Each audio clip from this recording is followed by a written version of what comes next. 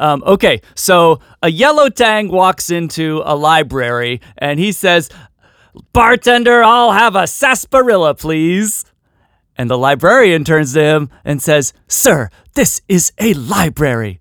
And the yellow tang says, Oh, sorry. "I'll have a sarsaparilla, please." Do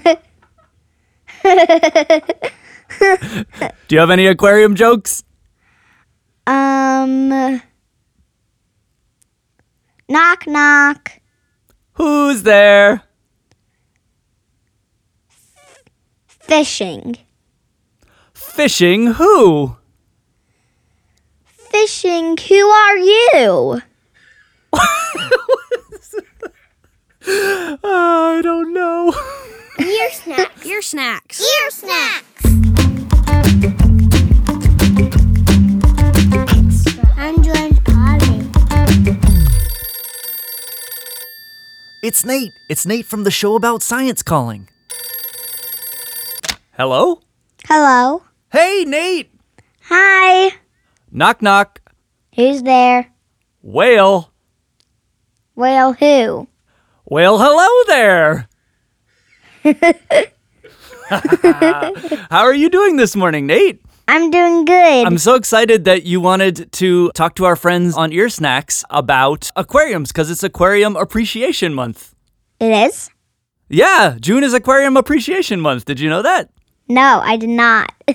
I noticed that you like taking photographs of fish. Yeah, I love taking photographs of fish. It's like my favorite thing to take pictures of. Why? Why? Because it's interesting to take pictures of fish because there's so much diversity. Biodiversity.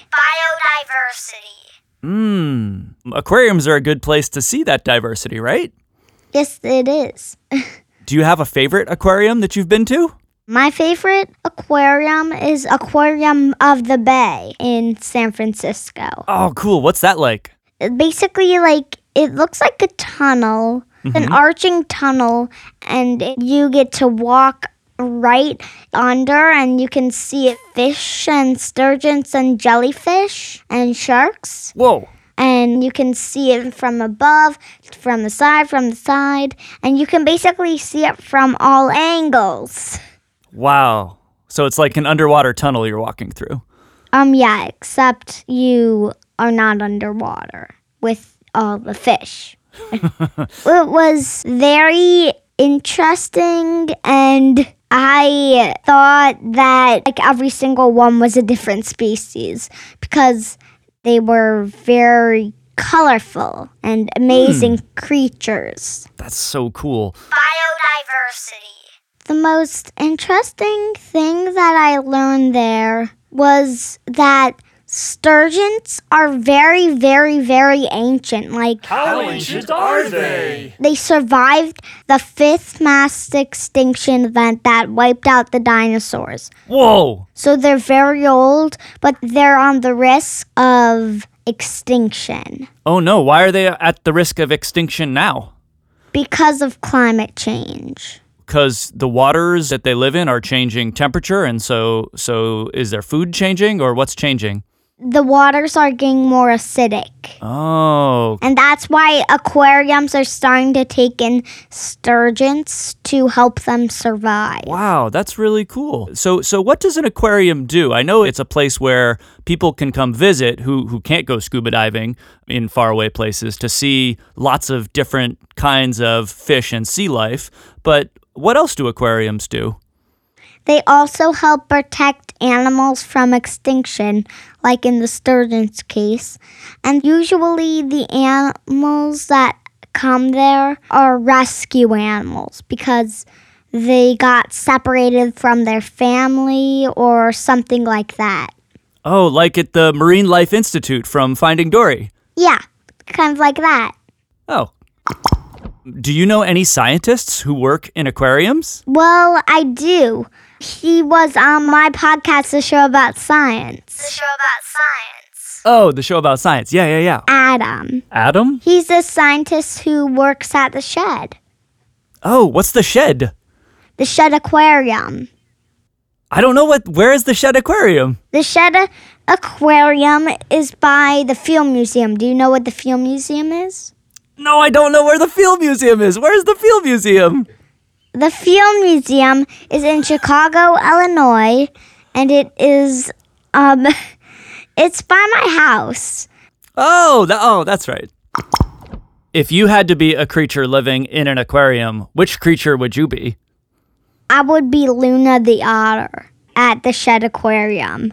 They look like they have a good time. And Luna is like out of control. She just splashes in water, goes immediately out, lays on her bed, goes behind the scenes.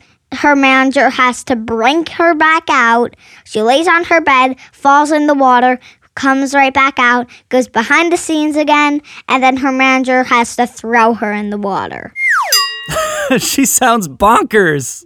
She is. Knock, knock. Who's there? Otter. Otter who? Oh, she oughter go to sleep.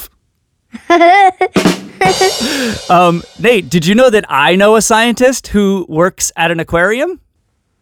Who? My name is Rebecca Johnson. I live in San Francisco. I have 2 kids, and I work at the California Academy of Sciences, which is a natural history museum and aquarium in San Francisco. And my job here is citizen science. What's citizen science? We work with volunteers in the tide pools to look at all the animals that live in tide pools.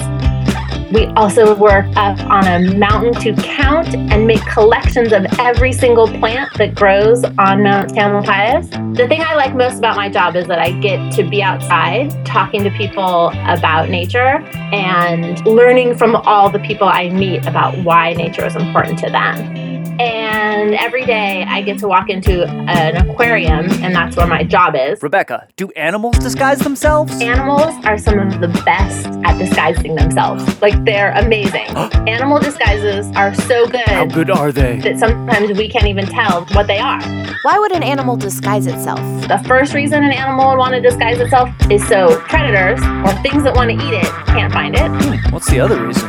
And the other reason is that if you are a predator, What's a predator? an animal that wants to eat other animals, you can sneak up on it. It has no idea, and then you eat it. But it's mostly to stay safe. Got it. So let's see. It seems like it would be really hard to hide in a big open space like a desert. So if you were a desert animal that needed to stay safe in the desert, How would you do that? One thing that animals can do is they can match the color of the sand. So there's some lizards that their pattern on their back is almost the same color as the sand. So if you were maybe a bird that was flying over looking for lunch, you wouldn't even see the lizard because it would look like the sand. What do you call that? We sometimes call it camouflage Or? or crypsis, being cryptic, being hard to see. If you're an animal and you look like something else, like an insect or a bug that looked like a stick, sometimes people call that, this is like a special scientific word, they call it special resemblance. Because you look especially like something else. So a thing that looks like a stick would not do well if there aren't trees and sticks around. So you have to look like you can actually blend in. Like if I were in the desert and I was wearing a bright green dress, you would be able to see me. But if I was wearing a bright green dress in like a green forest, it might be harder. how about an animal in the ocean? So animals in the ocean are so good at this. Tell us about one. Well, I was thinking about this one that most people don't know about it because it's a nudibranch. Nudibranch? So it's a sea slug that looks exactly like coral. Like you can't even tell. When it's sitting on the coral, it looks the same. Probably some people who have taken pictures of coral underwater, some of them may have taken a picture of the nudibranch and not even known it. I have had people send me pictures and they say, look at this awesome picture I took. And it's like a sea anemone and a crab and a sea urchin and there's a nudibranch in it and they did not know. Nudibranchs like to photobomb.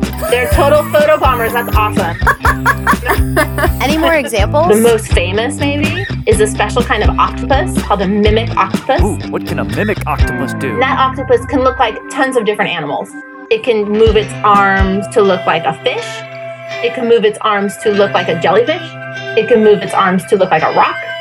And it can also change the color of its skin. It can change its color and its shape? It can change its color and its shape, and it can even change its texture. Wow. They're also super sneaky. And they don't have a backbone or a skeleton, just like a nudibranch. Octopuses really don't have hard parts to protect themselves, so they had to have really good ways to hide. So it seems like you really have to have the right disguise for where you are. And we're wondering, how is it that these animals have such perfect disguises for the places where they live? Well, this is kind of like the most amazing thing about all this, is that animals, they figured out how to have a disguise that fits their place and the other animals and the other plants that they might see. And if they're moved into a totally different place, they don't match that place very well.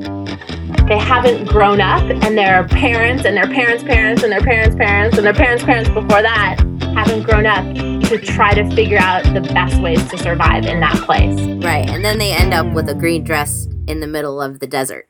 Exactly. Wow. Exactly.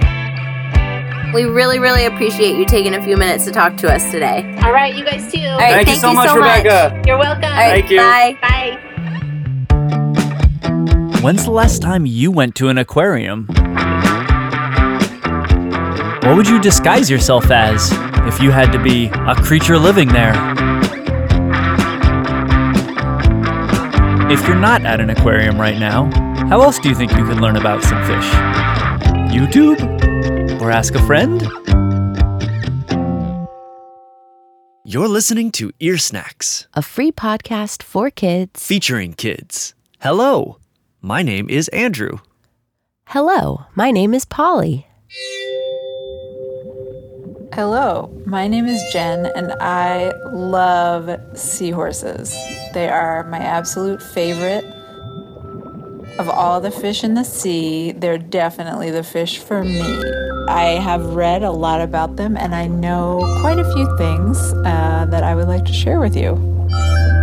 To start off, I should tell you that they are actually a fish, not a horse, but they do look like a horse. So if you were a tiny fish in the sea and one came up to you, you might be like, whoa, it's a horse, but it's another fish. So one of the ways that you know for sure that seahorses are not a horse is that they don't have feet. They have a tail, and they use the tail to balance in the water and also to hang on to things. So sometimes they can hang on to each other. Like, you'll sometimes see a pair of seahorses and it looks like they're holding tails and cuddling. Aww. That's one of the reasons I like them. They seem like they're very affectionate. I haven't spoken to one yet. I don't know any personally, but from what I hear, they're very affectionate creatures. So they use their tail to hold on to grass, or, when they're resting, maybe they'll hold on to something or each other. Little baby seahorse might use its tail to hold on to its mama or its dad.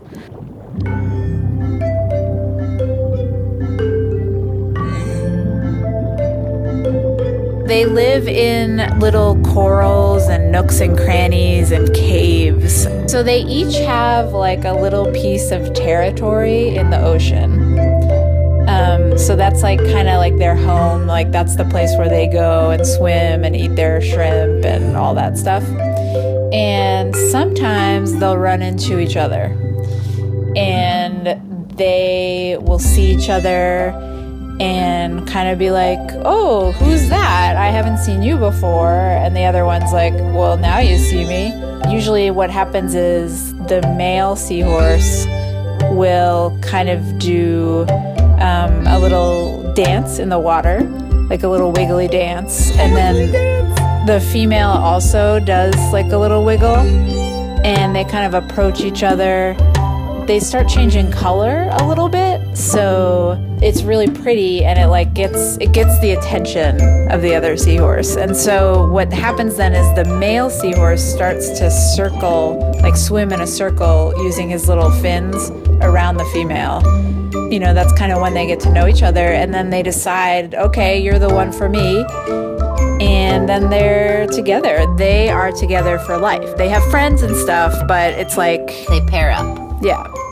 It's really interesting when a male seahorse and a female seahorse pair up because they want to have a little family to be with them. They talk about it and they're like, okay, now we want to have some babies. And the female seahorse has the eggs and she gives them to the male seahorse. And she says, you know, these are your job now. I would appreciate it if you would hold on to them while they grow and keep them safe for me. And the male seahorse is like, oh, of course, I would do that for you.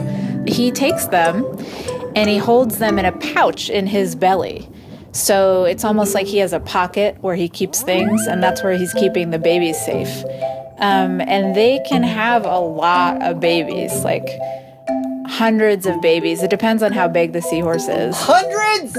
Hundreds of babies, yes. Can I tell you something? That seems very overwhelming. Well, they're just very little. They're very small at first. And then when the babies are ready to come out, they sort of, you know, when you sneeze and you're like, achoo! And you go sort of backwards, like you're surprised. You're like, woo! A sneeze, you know, like that. That is how it is for the daddy seahorse. And, you know, you just kind of want to go up to him and say, oh, bless you, daddy seahorse. I have seen seahorses with my eyeballs in person in an aquarium. And the other place I've seen seahorses, so not in person, but I spend a lot of time watching videos about them.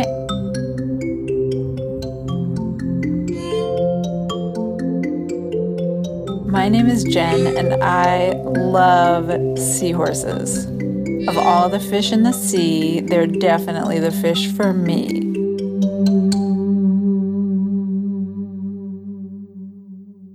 And that's our show. Happy Aquarium Appreciation Month. I hope you liked Nate from the show about science, Rebecca Johnson from the California Academy of Sciences, and our friend Jen, who likes seahorses. Next time, we'll have a special interview with Julie Burwald, who is a jellyfish expert, and we have a whole bunch of fun stuff coming up in July that has to do with Kids Listen, an organization we're very proud to be a part of that supports and advocates kids podcasts like Ear Snacks. Please check out kidslisten.org to find out more, and visit the app.kidslisten.org if you want to find more kids podcasts that you might like. Send us an email at earsnacks@andrewandpolly.com if you want to talk about aquariums or anything else. And you can always find us on Facebook, Instagram, and our website, andrewandpolly.com. andrewandpolly.com. Okay. Happy aquariums. Happy whales.